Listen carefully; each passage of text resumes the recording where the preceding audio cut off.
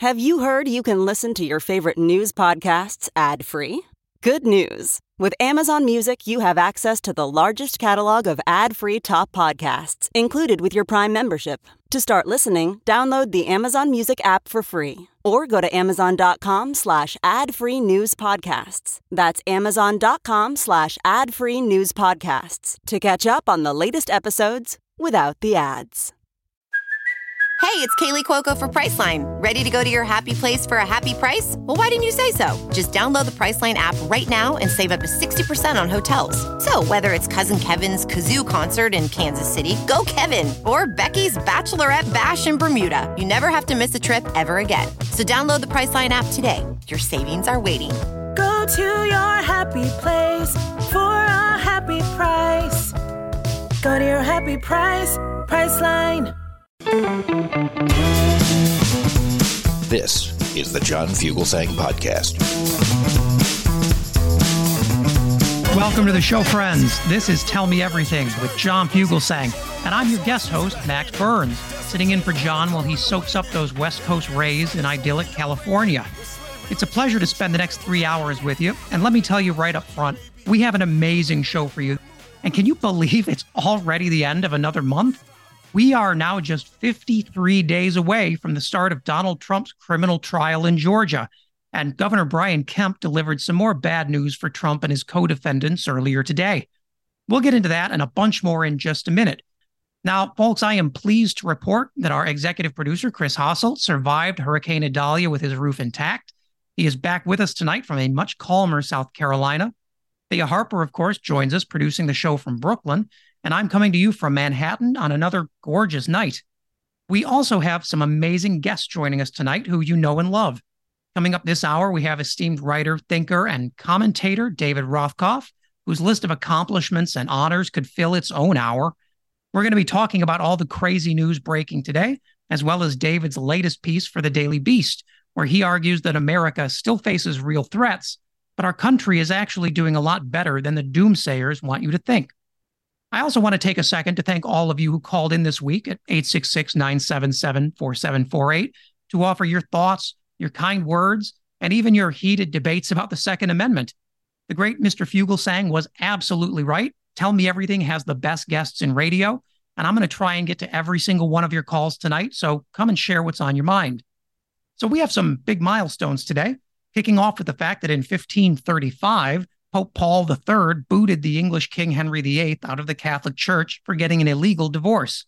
That worked out just fine for old Henry, who went ahead and started his own church, which eventually became the Anglican Church, and kicked off a wave of anti-Catholic fervor in England that resulted in a civil war, a brief 6-year flirtation with an English republic, some more war, and then right back to kings again. The United States, of course, avoided all of that by just letting people get divorced. Yet another reason why America is number one. And in news that could resonate with the Georgia Republicans who have been calling for civil war if Donald Trump is convicted, today marked the start of William Tecumseh Sherman's 1864 assault on Atlanta. That offensive ultimately led to the Confederacy abandoning the city and ceding Atlanta to the Union. President Lincoln went on to use the capture of Atlanta as a major part of his 1864 re-election campaign, which he won in a landslide, once again proving that while Georgia conservatives have mighty big mouths, they run away like cowards when the shooting actually starts. Today's pro-Civil War MAGA extremists ought to keep that in mind when they're thinking about threatening the Republic. The notorious Roman Emperor Caligula was born this day in year 12. Happy birthday, I guess. And Twitter user Garth Gersten actually reminds me that we use the Gregorian calendar now, so that's wrong. But you know what? I choose not to acknowledge that because that would involve me doing math on a Thursday, and I refuse to do that. Now, contrary to a bunch of negative propaganda about Caligula, he wasn't actually insane. And yeah, I'm going to defend Caligula here. He was just a jerk who delighted in humiliating senators and generally ignored everybody's advice, which, I don't know, sounds like somebody we might know. Caligula, probably best known for making his horse a consul, which his critics took as a sign of insanity. But in reality, he was actually making something of a political joke, because up till that point, he'd been served by some of the worst consuls in the history of the empire. And Caligula had, quite frankly, had enough of it. And in a big speech, he dragged the Senate for how useless they were, how much they bowed to him, how he never got good advice, how they were so eager to please. And he claimed a horse would make just as good a consul as any one of them. And then to really rub salt in the wound, he forced the Senate to conduct a mock ceremony where his horse Incitatus was given full consular honors. Now, having your uselessness rubbed in your face like that really doesn't win you friends then or now. So you can see why nobody really wept when he was assassinated in 41. Oh, yeah. He also slept with a bunch of the senators' wives, so still honestly feels pretty familiar. Now, speaking of violence, Saudi Crown Prince Mohammed bin Salman Al Saud was born today in 1985. MDS, best known for ordering the murder and dismemberment of Washington Post journalist Jamal Khashoggi for writing critically about the Saudi government. He's also one of Donald Trump and Jared Kushner's besties, so draw your own conclusions there. All right, you didn't come for a history lesson. Let's jump into the headlines. We had a hugely consequential day in Washington, D.C. today, as Proud Boys leader Joe Biggs was sentenced to 17 years behind bars for his involvement in the January 6th attack on the Capitol. That makes Biggs the second longest prison sentence out of the hundreds of domestic terrorists who've been convicted. And prosecutors had initially sought 33 years. They ended up with a little over half that. The government characterized Biggs as being, quote, the tip of the spear for the violent mob, and he played a leading role in organizing that attack in the days leading up to January 6th. He organized a group called the Ministry of Self-Defense. Now, Biggs wasn't such a tough guy in court today. He broke down crying during his statement to the judge, claiming he wasn't a terrorist. He was just a guy seduced by the crowd. And Biggs said he only broke into the Capitol 4 times because he was curious what was in there. And that argument may be a tad more convincing if there wasn't reams of evidence showing he'd been organizing this attack for weeks. Now, Biggs was apparently so seduced by the January 6th crowd that he was still seduced weeks later when he sat down for a podcast where he celebrated the attack, cheered on the people who did it, called his actions a warning shot to the government, and said they'd do it again. Well, now you're in jail, bud. You can cry there. Zachary Rell was also sentenced today, and this guy's another real winner. He's the guy who helped beat down police officers along with other rioters, sprayed a cop in the face with mace, all of which was caught on camera, which made this easy. In social media posts, he called the January 6th attack a great and historic day, and he told his mother how proud he was to have played a part in attacking the Capitol. Rell also broke down crying when the judge told him he'd be going away for 15 years. And I'll tell you, these guys are real tough until they face the consequences of their own actions. Rell begged the judge for leniency, and he said, I want to get this right, quote, I'm done with politics. I'm done peddling lies for people that don't care about me. Yeah, well, plenty of time to think about that when you're in federal lockup. Oh, well, 2 fewer votes for Donald Trump next year, I guess. Now, I want to take a pause right here. I want to jump into a call. Let's chat with Mitch. Mitch has some thoughts on polarization and gerrymandering across the country, and I think I'm going to be interested. How are you, Mitch? Hey, hi, Max. Thanks for picking my call. Appreciate it. Of course, gerrymandering, that's a big one here in Ohio. It's, a lot of scrutiny here and a lot playing puzzle with the state as far as the Republicans getting their way, making these odd-looking puzzles of districts. Going back in, actually, here, this was a letter that was sent in the Cleveland Plain Dealer today, where the woman asked, congressional districts should be based off solely on population, not politics. True? I think that's what a bizarre, there is no separation of the two. I mean, we have districts that are very clearly drawn for this purpose. I think when people say that, what they're saying is districts should be drawn in a way that fits my politics, which is what we've seen with Ohio Republicans, certainly. Yeah. They, the way I understand it, it's the population, I guess, that would determines, if it's so be it, that if it's a democratically populated area or Republican, but it doesn't make any sense to me as far as how it ends up in Columbus as far as the spread of the parties as far as who has the heavier hand, one or the other. Because actually, if you look at the polls, Max, this country is really in the middle. I mean, as far as the independent vote, I think is the strongest of really the independent vote. I think has the heaviest, the most say in the polls. And of course, the independent vote actually leans more Democratic, than the Republican as far as the independent vote. Absolutely. I think they're a quiet voice, but I think they have the larger count. I really do. I don't know. I just this whole gerrymandering thing has really got us. It's in a quandary here. It really is, and it's got to be. How can we make it fair? We have to make it fair. Why? We get these people in there that they play with it and they toy with this whole map, and it's just there's got to be a way to. And Ohio has a real problem with this. Ohio's been to the Supreme Court and back multiple times trying to get their districts right.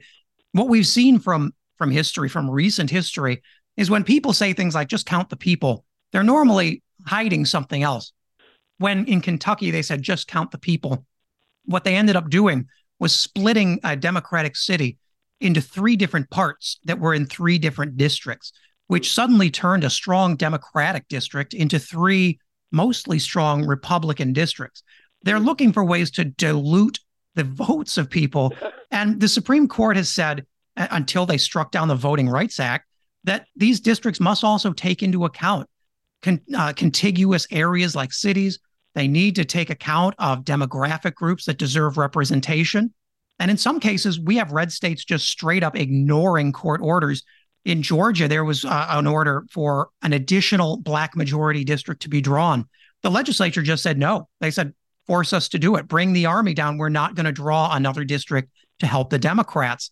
And I mean, it is so staggeringly anti-democratic that it's hard to think up. They're beyond thinking up excuses. They're just straight up refusing to honor the law at this point. Right. It's just, they follow their marching orders from these people, and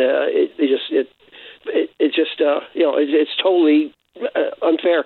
The other thing was, I've been voting since 1972, Max, and there was polarization then, as far as the Republicans and Democrats, but it's grown even wider. I mean, since then, there was, of course, the war, Vietnam War, and civil rights, and everything going on back in the late '60s, early '70s.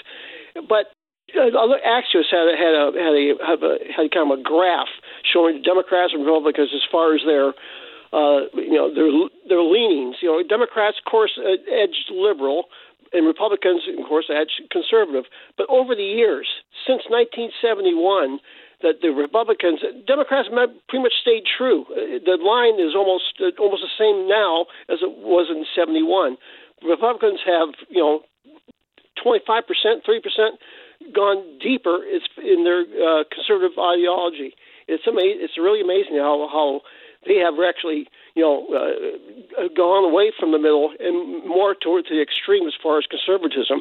Whereas the Democrats, it really is. They've really stayed true to their voice. And I'm glad you mentioned that point, because that's the point a lot of media leaves out, is that, the nation has become much more polarized. If you look at the chart, it is not even. Democrats have over time become slightly more progressive, but the line for the right is shocking. It vaults sharply to the right. I mean, the Republicans today are so far more conservative than they've ever been that even Republicans 30 years ago would not qualify for the party that exists today. Those people would be independent voters or moderate Democrats by the standards of today. And it really shows you just how quickly this catering to extreme voices, extreme interest groups, the gun lobby, and making all of your talking points from these very elite sources has driven Republicans off a partisan cliff. And there's no coming back. I mean, it's only accelerating now. Yeah, you're so true. Anyway, it was the Pew Research Center that put this out a few weeks ago, and just to look at this chart, it's just amazing. Like I say, I can relate to it because I got the first vote in '72, and I just to see every 4 years how they just drifted more and more to the right. It's just totally amazing. But I thank you, Max. I really appreciate your knowledge and your kindness. I really do. Thank you very much. I appreciate your call. Thanks so much, Mitch. Now, we're going to take a couple minutes here before our break, but I do want to dive in a little bit before we jump into the other big story today. It's been a rainy night in Georgia for Donald Trump and his buffoons because Georgia Governor Brian Kemp officially offered his decision about all those Republican calls to remove Fulton County District Attorney Fani Willis from office. And Kemp made clear that he was having none of this nonsense. Listen to this. There have been calls by one individual in the General Assembly and echoed outside of these walls by the former president for a special session that would ignore current Georgia law and directly interfere with the proceedings of a separate but equal branch of government. Up to this point, I have not seen any evidence that D.A. Willis's actions or lack thereof warrant action by the Prosecuting Attorney Oversight Commission. And Kemp made clear also that what Republicans, including Donald Trump, were trying to do is nothing less than an effort to override Georgia's Constitution, which, I mean, let's be honest, that's Donald Trump's goal all along. Regardless, in my mind, a special session of the General Assembly to end run around this law is not feasible and may ultimately prove to be unconstitutional. The bottom line is that in the state of Georgia, as long as I'm governor, we're going to follow the law and the Constitution, regardless of who it helps or harms politically. Now, we talked a little about Kemp last night, and I want to be clear. This guy is no bright, shining light of democracy. He gleefully supported and signed voter suppression laws that pulled polling places out of black districts and added them to white Republican districts. He restricted absentee voting. He restricted ballot drop boxes. He directly attacked Black-led Souls to the Polls campaigns, which organized black voters in churches.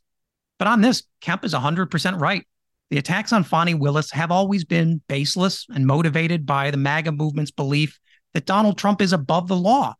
And in a Republican Party that's as rotted as this one is with MAGA lunacy, it's kind of refreshing to hear at least one prominent Republican say, no, this is wrong. And it runs afoul of everything we stand for and our Constitution stands for. Now, none of that went over well with the MAGA faithful, who called Kemp a traitor and demanded he be removed from office. But that's what happens when you challenge Donald Trump. Now, we've got a lot more to say on this and on everything else. We also have some DeSantis news I can't wait to get to, but it's already that time. We're going to take a quick break here. When we come back, I'm going to chat with the always insightful David Rothkopf about all of this Republican madness and why, in spite of it all, America's actually doing better than you might think. You're listening to SiriusXM Progress. Stick around.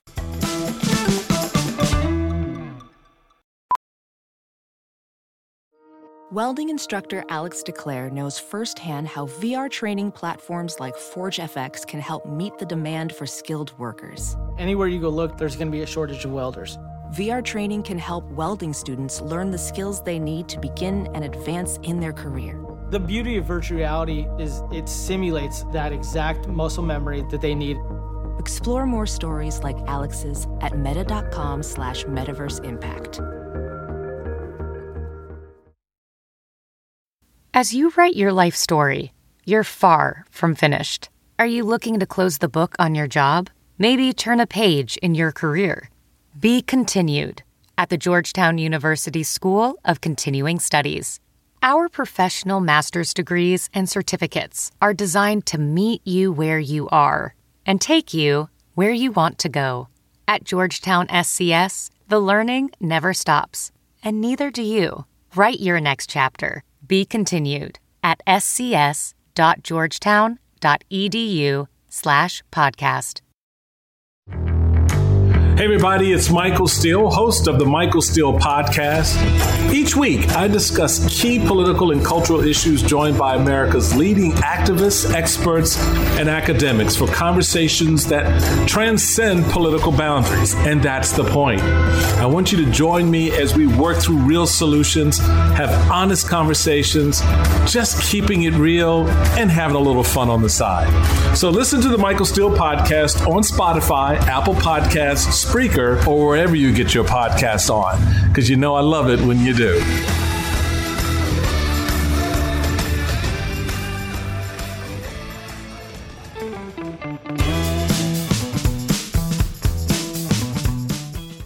Welcome back, folks. You're listening to SiriusXM Progress and Tell Me Everything with John Fugelsang. I'm Max Burns, sitting in for John this week and really just having the time of my life.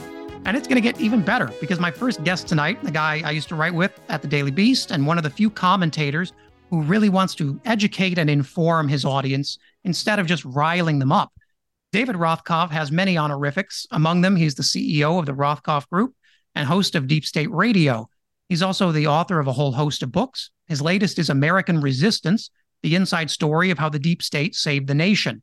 That's out now at fine booksellers everywhere. David has a really thoughtful new piece out in the Daily Beast titled America's in Much Better Shape at Home and Abroad Than You Probably Think. And that gets at a really interesting question of why, with historic unemployment lows, resurgent global alliances, and a huge record of wins, are the American people so down about the country? Now, David's going to help us answer that question right now. David, thank you so much for taking the time to chat with us. It's my pleasure. It's nice to talk to you. Now, you ask readers to look back at where we were on January 6th of 2021. And sometimes it's easy to forget that that was the first time in our national history where we failed to have a peaceful transfer of power. Now, how far have we come in the 1,000 days since then? Well, let's go back then and remember that we failed to have a peaceful transfer of power, and remember that we had a corrupt president and our democracy was on the ropes. But that wasn't our only problem. We were in the middle of COVID epidemic. We were losing many American lives, many unnecessarily, month to month. Our economy and the global economy had taken a big hit. Our standing in the world had taken a big hit because Trump was essentially, a Putin disciple, and because he was seen by the world for what he was, which was not a serious person. I could go on and on because there were a lot of ills within the country that had not been addressed for a long time either. But in the 1,000 days since, look at where we are. And I'll try to keep it brief, but we're the fastest recovering nation in the G7. We have created more jobs in the past 3 years than ever in the first 3 years of an administration. Credit to the Biden administration. Despite broken politics, the Biden administration has put through the biggest infrastructure investment since the Eisenhower years, the biggest green tech and energy investment ever in the history of the United States. The American Rescue Plan lifted millions of people out of poverty, saved many, many children from actual starvation. They put together a response to COVID that ended COVID and helped end it around the world.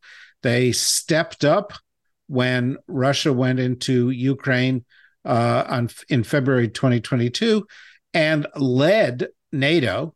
Now NATO is bigger than it ever was. The United States is thought of better. They also have built an alliance in the Asia-Pacific region to help counterbalance China. And one of the reasons they were able to do this was that Biden had the courage to end the endless wars, the longest war in American history in Afghanistan.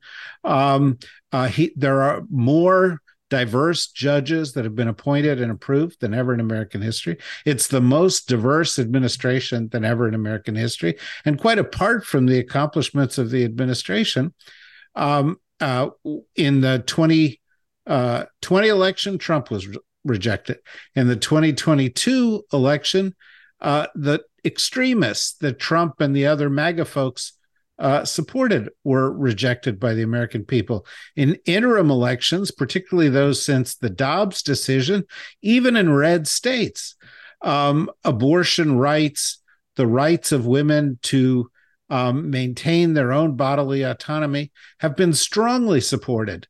The fact that the MAGA right represents a fraction, a tiny fraction of the American people, and most of this other agenda that we've just been talking about is supported by 70-80% of the American people, augurs extremely well for next year. Even if Trump is the candidate, independents are likely not to vote for him.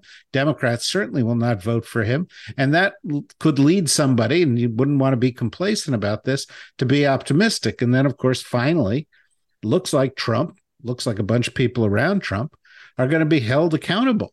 And that's no small thing. There have been 1,100 people held accountable for January 6th.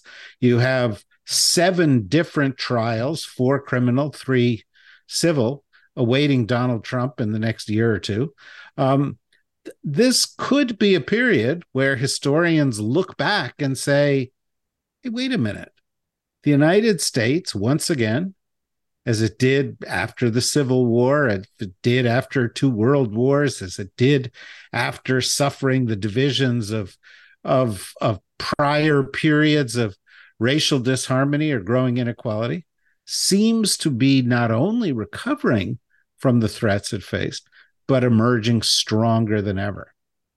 And that's really where the breakdown for me is that confuses me. You write in the piece, the Biden recoveries included job growth that's broken records, the sound management of inflation, low unemployment, low energy costs, an active program of investing in the U.S. economy. And I see that. And we see Donald Trump being held accountable. We see the people going to jail for January 6th. Why is that not done more to renew people's faith that the system can work? Because you see polls and people are still very pessimistic about just the core functions of our government.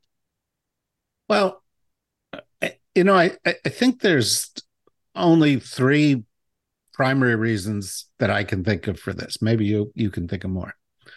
One of them is that a large portion of the media is lying about what's happening. The whole right-wing media ecosystem is lying about what's important. And they're saying Hunter Biden is important. And they're saying Biden's not up to the job. And they're saying, inflation is much higher than it really is.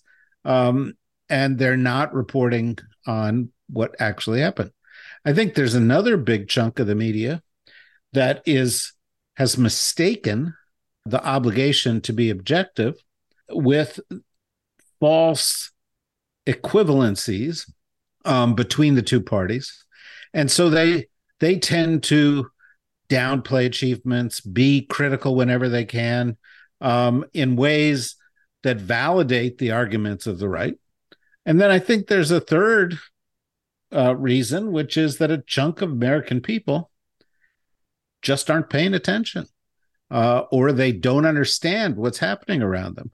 And so if you combine ignorance, misunderstanding of journalistic responsibility to report the truth, and a group of people who are actively supporting lies, you end up with this kind of national misconception that we see. So what can the White House do to engage those voters? I mean, we see when Joe Biden is out on the trail and barnstorming and meeting people face to face, he's still a dynamic campaigner and he sells the message. But it does feel like the party as a whole is missing messaging opportunities, either for fear of legitimizing Republicans on Hunter Biden by attacking it, or that they feel it's sort of self-evident in communities. Is there something the White House could be doing better to communicate this message? I don't know. I mean, maybe. First of all, there are a lot of people who go, well, Joe Biden's not a great communicator. And I'm like, well, okay. I'm old enough to remember a few people who were thought of as great communicators, and they weren't very good presidents. Ronald Reagan was a great communicator. He was a lousy president. Barack Obama was a great communicator. He was an okay president domestically, not so good in terms of foreign policy. Donald Trump was on TV. He was the worst president in American history. I'm not sure that I necessarily hunger for a president who's a great communicator. Biden's getting the message out, but he's doing it the old-fashioned way. He's governing and producing results and relying on the common sense of the American people, which, by the way, worked for him when he ran for president, worked in the midterm election, and has worked in the interim elections. I think run a campaign, get your speakers out there. I think one of the things they're doing now, finally, that's a good thing, is letting Kamala Harris be Kamala Harris, because she's a huge asset. I think, there are other great spokespeople in the administration, Pete Buttigieg, Janet Yellen, Jennifer Granholm, Raimondo, et cetera, et cetera. They're terrific. so they can get out there. But I would phrase the question differently, particularly for listeners of this show, which is not what should the White House be doing? It's what should you be doing? Because we live in an age where every single individual has a platform via social media to influence dozens or scores or hundreds or thousands or tens of thousands or hundreds of thousands, or even millions of people simply by using the tools in front of them. So if you think the White House isn't out there doing it, you do it. You do it with your friends. You do it on Facebook or Instagram or TikTok or Twitter or whatever you want to call Twitter or Threads or any platform that is available to you, because we live in an age where more of the national dialogue is actually not dictated by the media, and it's not dictated by the people in power. It's dictated from the bottom up at the grassroots level.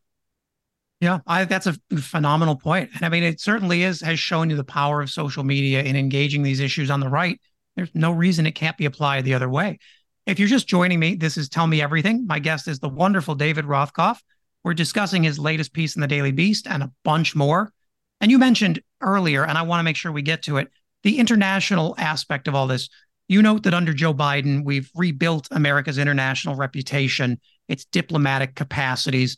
I remember that flood of diplomats out of the State Department, the collapse in the Foreign Service under Trump. How did Biden bring us back from the brink so quickly? Well, there are a few reasons. And, one of them sounds old school. I'm an old guy, so maybe that's why I sound old school. But Joe Biden had 50 years of foreign policy experience. The previous, record holder in our lifetimes, everybody talks about, is George H.W. Bush. When George H.W. Bush became president, he had 17 years via different jobs of being exposed at a high level to foreign policy. No wonder he did better than other people, right? Well, Joe Biden has been operating at the highest level in terms of foreign policy since he entered the Senate in the early 1970s. And therefore, he has more foreign policy experience than any president in history.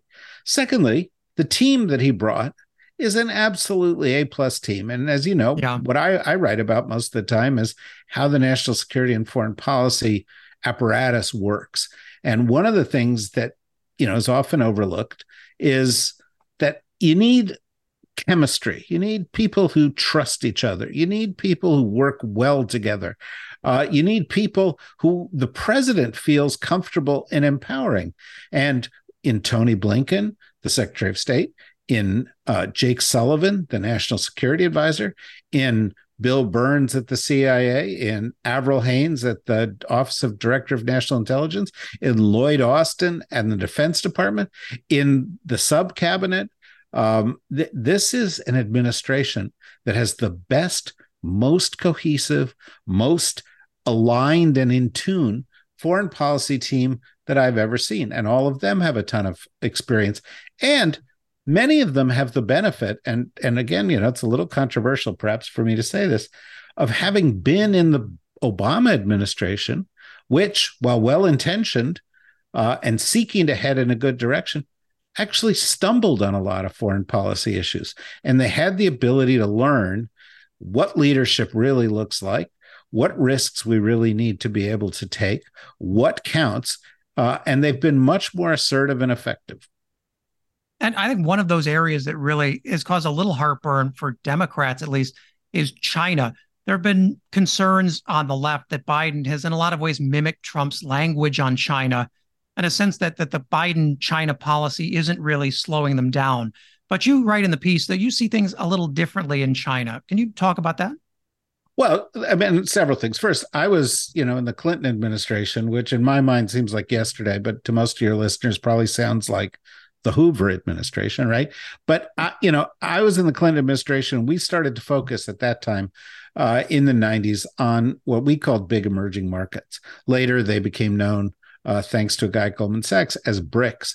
The sense was old countries, Europe and us, we were going to fade. And this next generation China, India, Brazil, Indonesia, Turkey, these countries were going to grow and step up and lead the way of the future. Well, it didn't happen that way. Russia, which is in the BRICS, we always treated it kind of separately, but Russia has just seen half of its defense capability destroyed due to the hubris and malevolence of its leader, and its economy has been destroyed. India is seen backsliding on democracy. People don't really feel comfortable investing there for those reasons. Countries like Brazil, which just went through its own Trump experience with Bolsonaro, have struggled economically, one step forward, two steps back. And China, which was seen as kind of the leading light, seems to be heading into a period of serious economic trouble that actually has its GDP at the moment falling relative to our GDP. And none of that was expected. At the same time, NATO is stronger. We're stronger. We have more alliances. Our economy has recovered faster than others. We are now investing in the technologies of the future. We continue to have the advantage of the best universities in the world and a system that promotes innovation especially well, and also allows companies to fail and rebuild better than any other system in the world. And so they're faltering and we're doing better. I think, the Biden administration, particularly in the course of the past 6 months, has stepped away from the Trump policy. Secretary Raimondo was just there, had a productive trip. Secretary Yellen has been there. There have been 4 high-level trips. Secretary Blinken, of course, was there in the course of the past several months. And we're trying to find common ground, even as we know there are real differences and even as we strengthen our defenses to protect against those. I think that's the right policy. Engage where you can and be responsible in terms of the risks that are there at the same time. And we've seen China, as you mentioned, really starting to struggle. Factory activities now shrunk 5 months in a row. The housing market still remains very challenging for a lot of middle-class Chinese who are still struggling to get by. And Xi Jinping has been very clear in remarks that economic growth is a necessity, and not just growth, but growth at a steady clip to keep these things from getting into a restive state. I think Republicans tend to see Chinese bellicosity as the weakness of Joe Biden instead of as trying to distract from these situations. And I'm curious what you think about that and the effects of the CHIPS Act and how this is one of the things I feel is very undercovered by the media. One of what is likely to be one of the most transformative pieces of economic legislation in a generation, this bringing the semiconductor industry back on shore, that has really unnerved Chinese policymakers in a way we haven't seen in decades. Yeah, well, as well it should. And by the way, it's not just the CHIPS Act, which has us investing $50 billion in making chips here in the United States. And, between the CHIPS and Science Act, investing more in R&D, and the Inflation Reduction Act, which has us investing a ton in green energy, you've got the United States laying the groundwork to be more competitive and taking steps with regard to export controls and a whole host of other things to make sure that key technologies do not fall into the wrong hands in China, dual-use technologies. And that's important. The trick with the China relationship is that there's 70,000 U.S. businesses in China, that China is our number 3 trading partner, that China is the number 1 trading partner of 180 countries around the world. So we don't want China to collapse. We don't want China to falter. It's not a zero-sum game like the Cold War was. We want them to grow, but we don't want them to steal our IP. We don't want them to corner the market on next generation technologies that could be destructive. We want them to play by the rules. And so that involves engagement. And I think you've got a good balance finally being struck. And I think there was some hesitation and some divided views within the Biden administration on this. And there's also been candor. Secretary Raimondo, in her trip earlier this week, said to the Chinese, our investors are uncomfortable investing in China right now. And she listed the reasons. That's helpful also for the relationship. The government speaking out on behalf of all those Americans who are actually taking steps to that might at some point bring the countries closer together and certainly align our interests a little bit better. The Republicans, it's a mystery to me, and you've studied this, and you probably have a better idea than I do. To me, there's the Republicans stand for nothing in terms of sensible policies. They are, against Joe Biden. They're against the war in Ukraine. They're against the policies of the Democrats. They're against whatever choices are made, but they're not actually for anything constructive.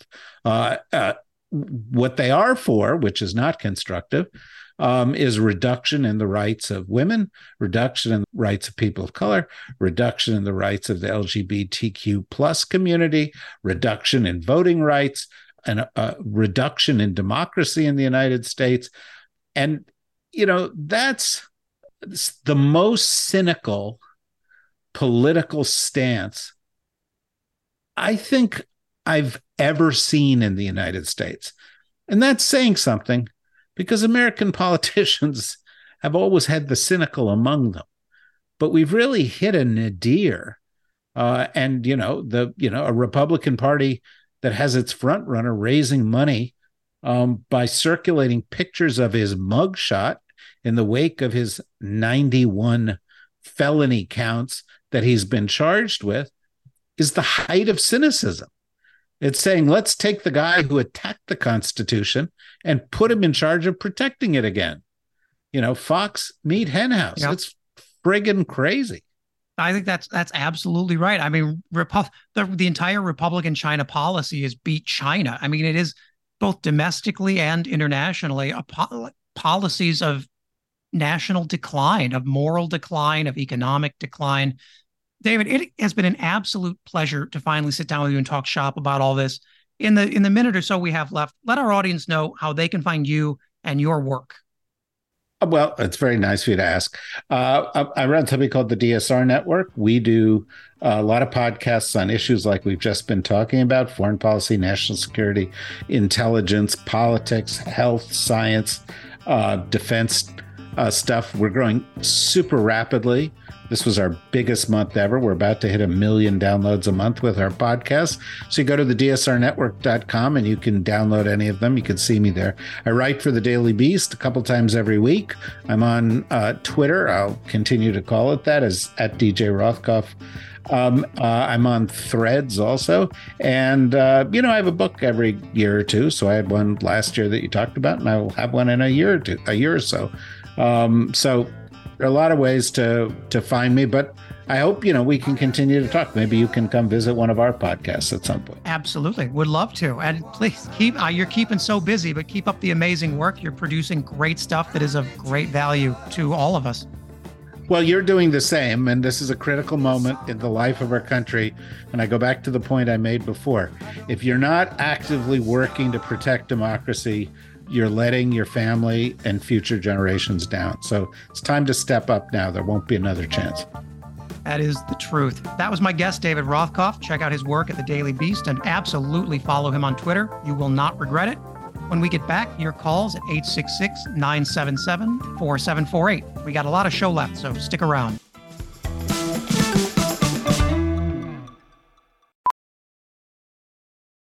Ophthalmologist Dr. Strauss has seen firsthand how the metaverse is helping surgeons practice the procedures to treat cataracts. Cataracts are the primary cause of avoidable blindness. He works with a virtual reality training platform developed by Fundamental VR and Orbis International to help surgeons develop the muscle memory they need. The result? More confident, capable surgeons. And even more importantly, patients who can see. Explore more stories like Dr. Strauss's at meta.com/metaverseimpact.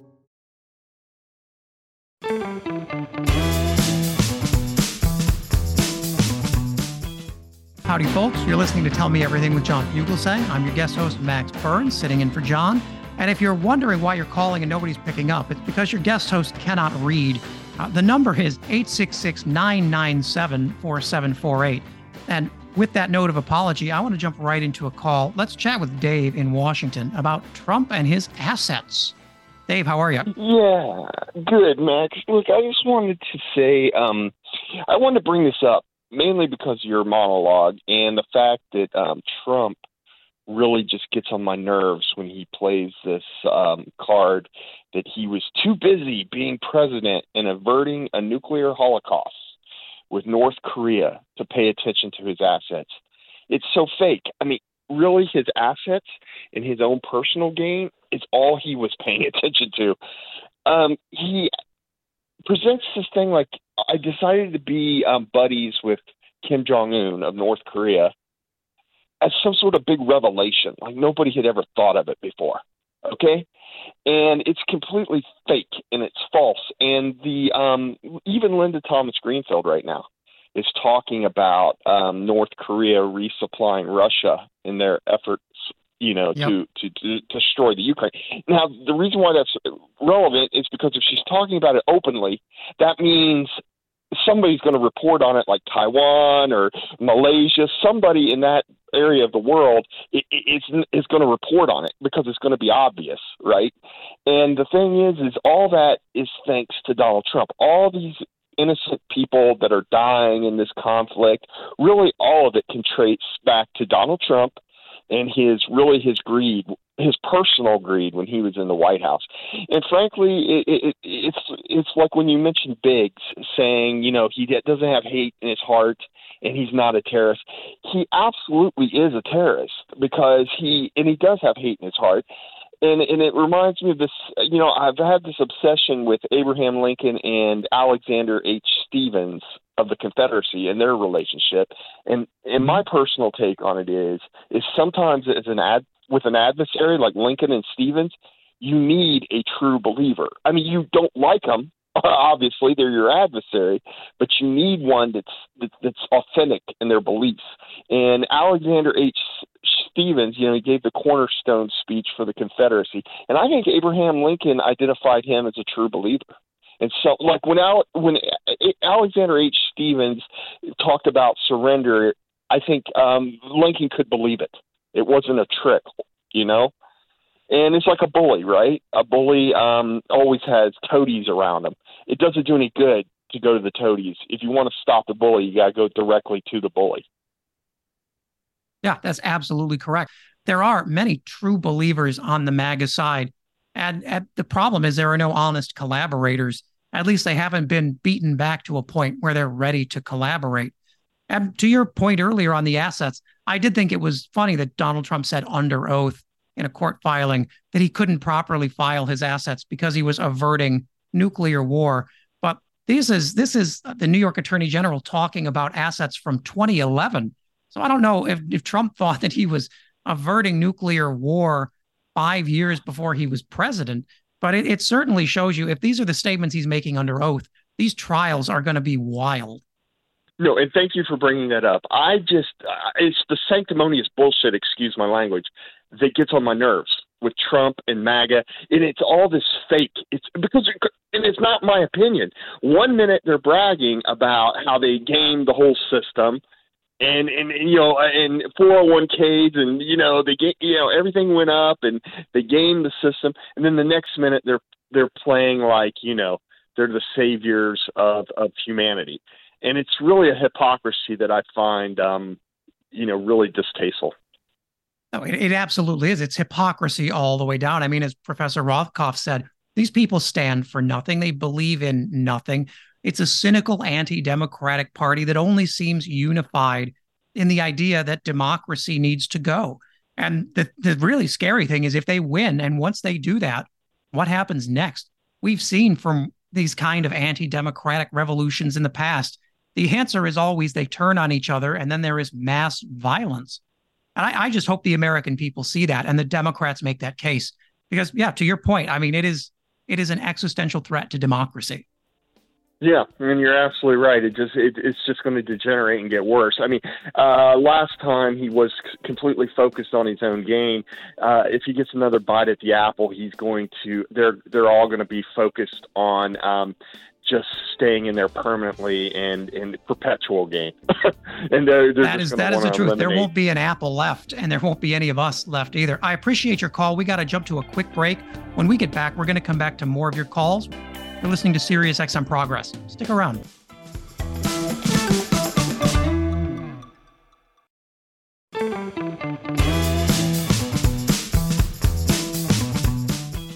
Welcome back, folks. Thank you so much for sticking with me and Tell Me Everything as we coast into 10 p.m. here on the East Coast. I'm Max Burns. I'm honored to be your guest host this week as the great Mr. Fugelsang gets some rest and relaxation. Now, I want to jump right back into calls. I want to chat here with Bill in Orlando on Ron DeSantis because Florida's had an eventful couple days here. Bill, how are you? Hey, good evening, Max. Big fan. It's nice to talk to you. Absolutely, man. So, before I get to Governor DeGenerate, let me tell you a quick story. I left for Hawaii August 1st, and I talked to John before, and I think it was you, but who mentioned it after. I went to Hawaii to donate blood, my 150th gallon. And so I remember talking to John, and then you were the next guest. And you had mentioned that I think there was a heat wave or was the smoke in New York City there. And you had mentioned you needed my blood, so that was me. So this is the one you're talking to. I've been back from Hawaii for a couple of weeks. Yeah. So I will be. Unfortunately, in Hawaii, I have unofficially got to my 150th gallon, but 2 days before Lanai burned down and the horrible experience there. I have friends there, my friends there who have cousins on Maui and the whole thing. I was on Oahu at the time. So, but that was my story. So I'd get that out of the way. But that's me. But well, it's great to talk with you again. Well, yeah, I think we may have talked before. I don't know. But when it comes to Governor DeGenerate, this guy really annoys the shit out of me. He's been running around here now. There's billions of dollars coming to Florida, right? Not just with hurricane, the last hurricane, Idalia. But he's been siphoning off here. He's been running around for a couple of years, and all the Republicans are doing it. These Congress people and all that with the CARES Act and all this. But DeSantis is really sleazy because he kept COVID fund money, and I read something about it a while back. You can probably fact check this. He's been using COVID money as the Florida budget's $115 billion this year.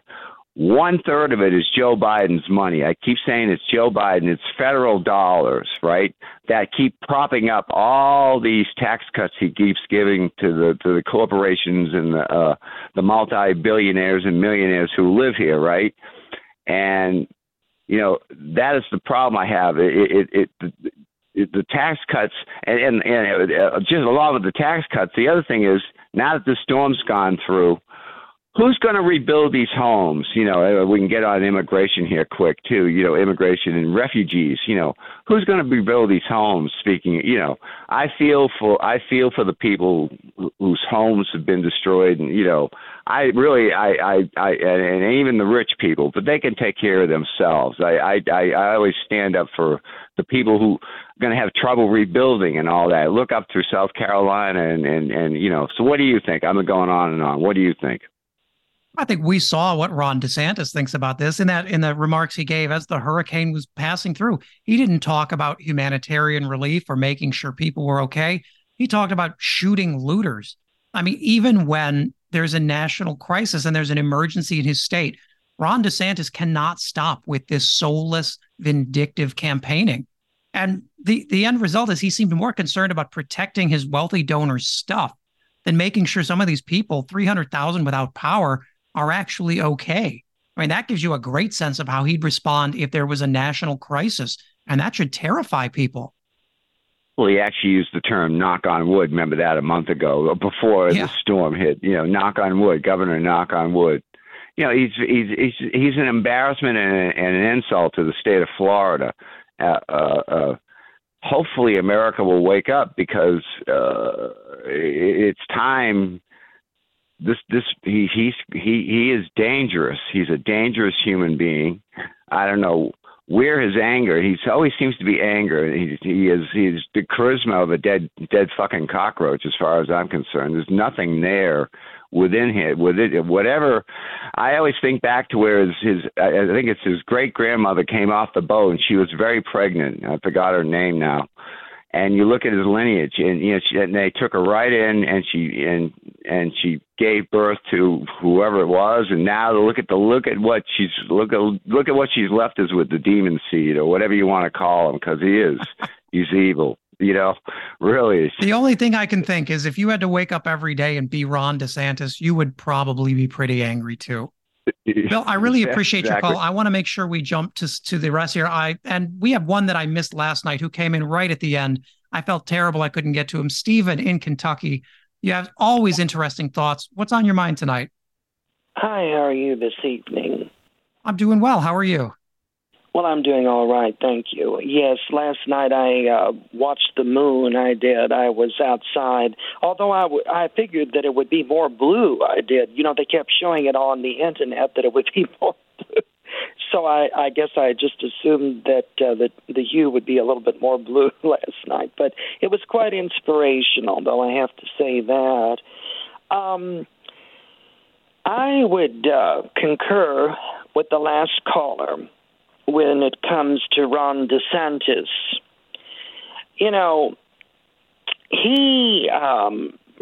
I think he's living in the wrong era. He reminds me of Richard Nixon a little bit during the whole Alger Hiss case, and we were mentioning McCarthy the other evening. I think he would have fit right in with Joseph McCarthy. They seem to be cut from the same cloth, same ruthless cloth. I really think it's fascinating that, and it's quite telling, that you see all this global warming stuff going on right now, particularly in Florida with Idalia, I believe is the name of the hurricane. And yet Governor DeSantis himself, all the problems they have down there, banning Shakespeare and, trying to censor ethnic studies and trying to, start wars with Disney. And, he has such a busy day. And now all of a sudden he wants to cut back on FEMA aid. He does when the federal government's trying to help them out through this current administration, the Biden administration.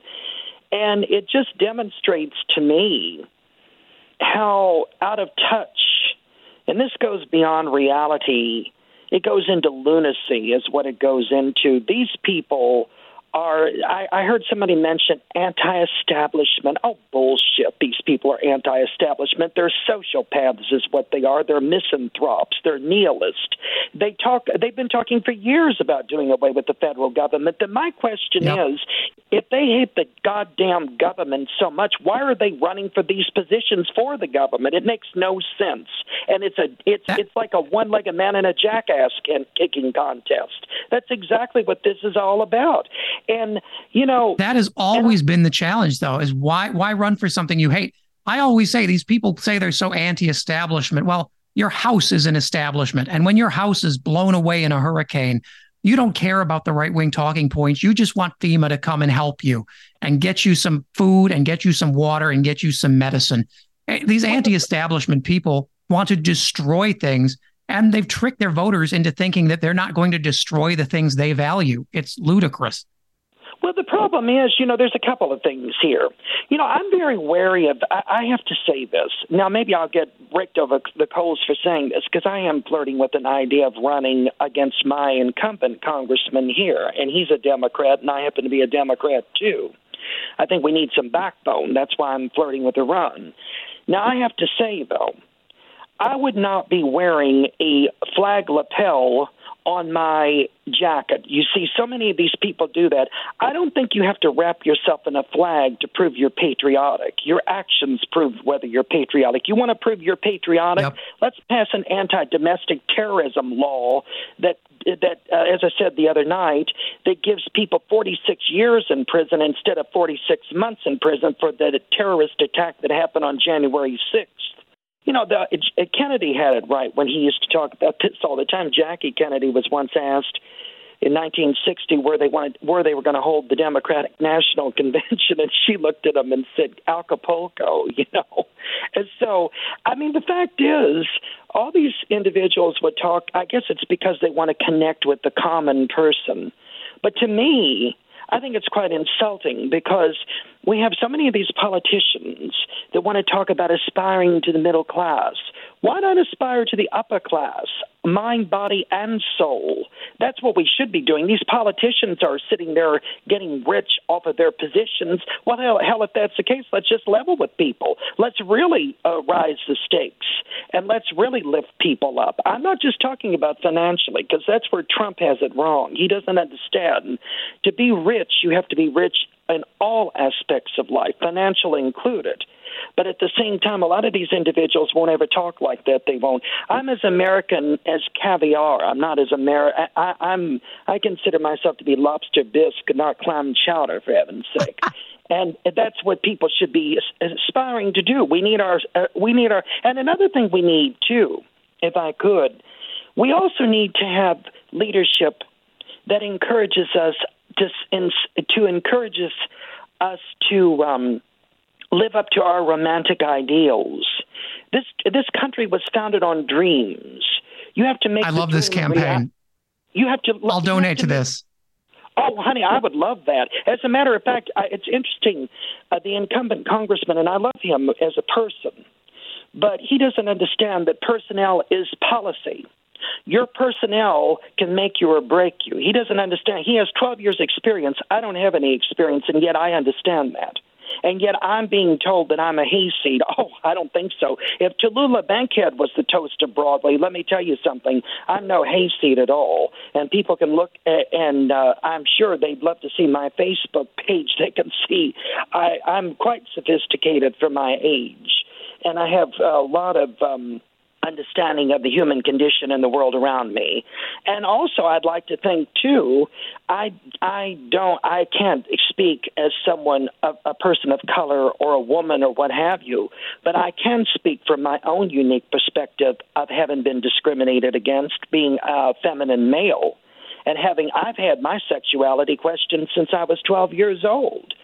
And I was harassed. Back then it would have been called sexual harassment, it would have. So I understand something about discrimination, I do, and how imperative it is to have strong civil rights laws on the books. And I'm not just talking about the Civil Rights Act of 64. What Johnson and Kennedy and Johnson had good ideas, but the problem is that it didn't go far enough. We need public and private protections under that Civil Rights Act.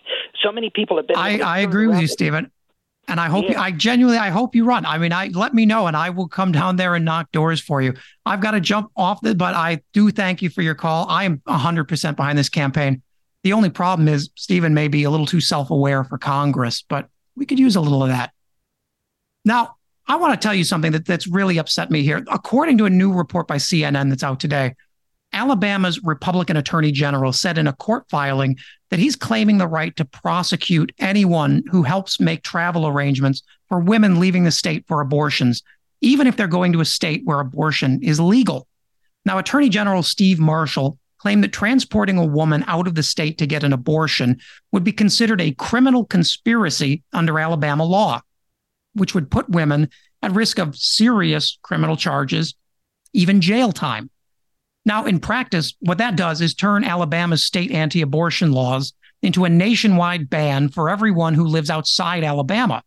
Because if you can be prosecuted for leaving the state to get an abortion where it's legal, guess what? You can't get an abortion. And let's call that what it is. It's a direct attack on the equal citizenship of women. It doesn't get talked about a lot, but the free movement of a person across state lines was one of the big issues that mobilized our founding fathers. They believed deeply that a free society depended on the right to travel freely without needing to have your papers checked at the border by some idiot attorney general with an agenda. Now, Alabama's flipped that logic on its head and essentially created a prison for women. And of course, this is entirely illegal, or rather, it should be. But with the Supreme Court we have, who knows? This new proposal might remind you of something else, the fugitive slave laws. And that's because it does the exact same thing, essentially guaranteeing that the long arm of Alabama law follows women out of the state and then hits them with staggering criminal punishments the minute they get home. Now, think about what that means, because if Alabama Republicans can say you as a woman aren't allowed to leave the state to get an abortion, what other things are they going to find objectionable? If I travel from Alabama to New York and smoke some weed while I'm in Times Square, is Alabama going to charge me for something that's totally legal in New York? If I have a kid who wants gender-affirming care and we choose to go to Michigan for it, will I have my kid taken away for violating Alabama laws against trans care? The point here is, and has always been, the fear. This is meant to terrify people into abandoning women and to terrify women into not even trying to stand up for their reproductive rights, their travel rights, their civil rights. And get this, according to the Attorney General, I'm not kidding, if you're a woman who goes out of the state to get an abortion and you decide, hey, I don't think I want to do this, I want to keep the baby, well, guess what? You can still be charged with a crime. Here's what the AG says in the filing. The conspiracy is what is being punished, even if the final conduct never occurs. The conduct is Alabama-based and is within Alabama's power to prohibit. Now, if you so much as look up an out-of-state abortion clinic with the intent to go there, or you rent a car with the plan to go get an abortion, because you did that in Alabama, the Attorney General now says the state has the right to put you in prison. This is absolute insanity. And the fact that the Department of Justice Civil Rights Division hasn't already stepped in is wildly concerning. This is the kind of thing that calls for civil disobedience. This is where pro-abortion, pro-women's rights states across the country need to get together. They need to fund and facilitate the travel of women to their states to get abortions, and then fund the legal defenses of any women who end up in trouble. Because I'll tell you what, folks, if we don't stand up for this now, it's going to spread like wildfire. And pretty soon, you're going to have red states working together to capture and prosecute women that they say left the state to get abortions. That is exactly where it's headed. And the Republicans haven't even been quiet about it. I mean, let's get real here. If they're confident enough to put it in a legal filing and sign their name to it, you can bet they are confident enough to enforce it. Eyes open, folks, because this is going to get real bad real fast unless we stop it right now. Now, I want to get one more call in. Let's talk to Sean in California, who has some thoughts for Joe Biden's 24 campaign. Sean, how are you? Well, you know, Brother Burns, I got to tell you about Alabama and all that kind of stuff is the fact that, you know, if we don't win elections, right, they push the limit. They're going to go all the way to the end to mess up women's privacy rights and everything else. But what I did want to say about Joe Biden, because everyone's so worried about the approval rating, which I'm not sure how accurate nowadays with kids don't even, you know, answer a phone and all that. I don't know. But what I would say is this. Imagine, people, let's imagine, because I'm not big on national ads. I'd rather have it be on media, but you need to go viral.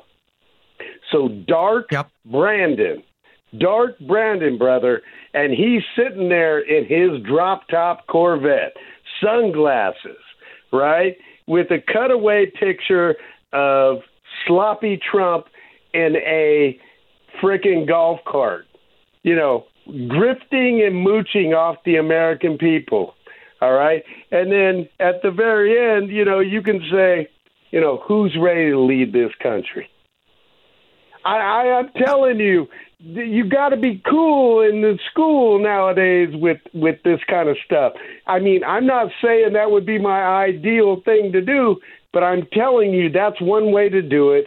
And the other thing is to keep fighting all the damn time, because you just had the most amazing things.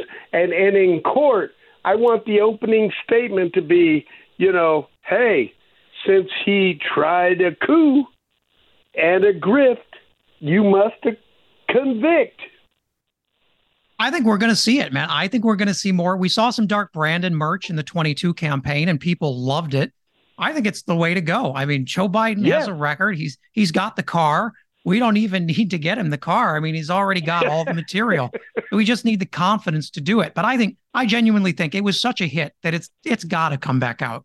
I mean, Dark Brandon was one of the best gifts the Republican Party ever gave us. And I thank them every day for making Joe Biden cool. Let's do it. And this is where we lack. Everyone talks about branding, positioning, having the best ads, doing whatever we need to do. But I'll tell you what, Joe Biden is fit. And Dino Badala made me cry laughing so hard. Let's have a bike ride race, Joe Biden versus Donald bin Laden. We will solve the debt in our country with a pay-per-view on that one. And I'll tell you, that's the kind of thinking we need to have, because people, this is what it is. I'm older. I'm 56. But I'll tell you what, let's make things go viral, because that's how it works nowadays.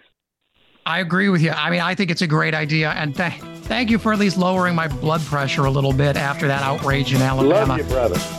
I thank you so much for the call. I'm Mac Burns, and you're listening to SiriusXM Progress.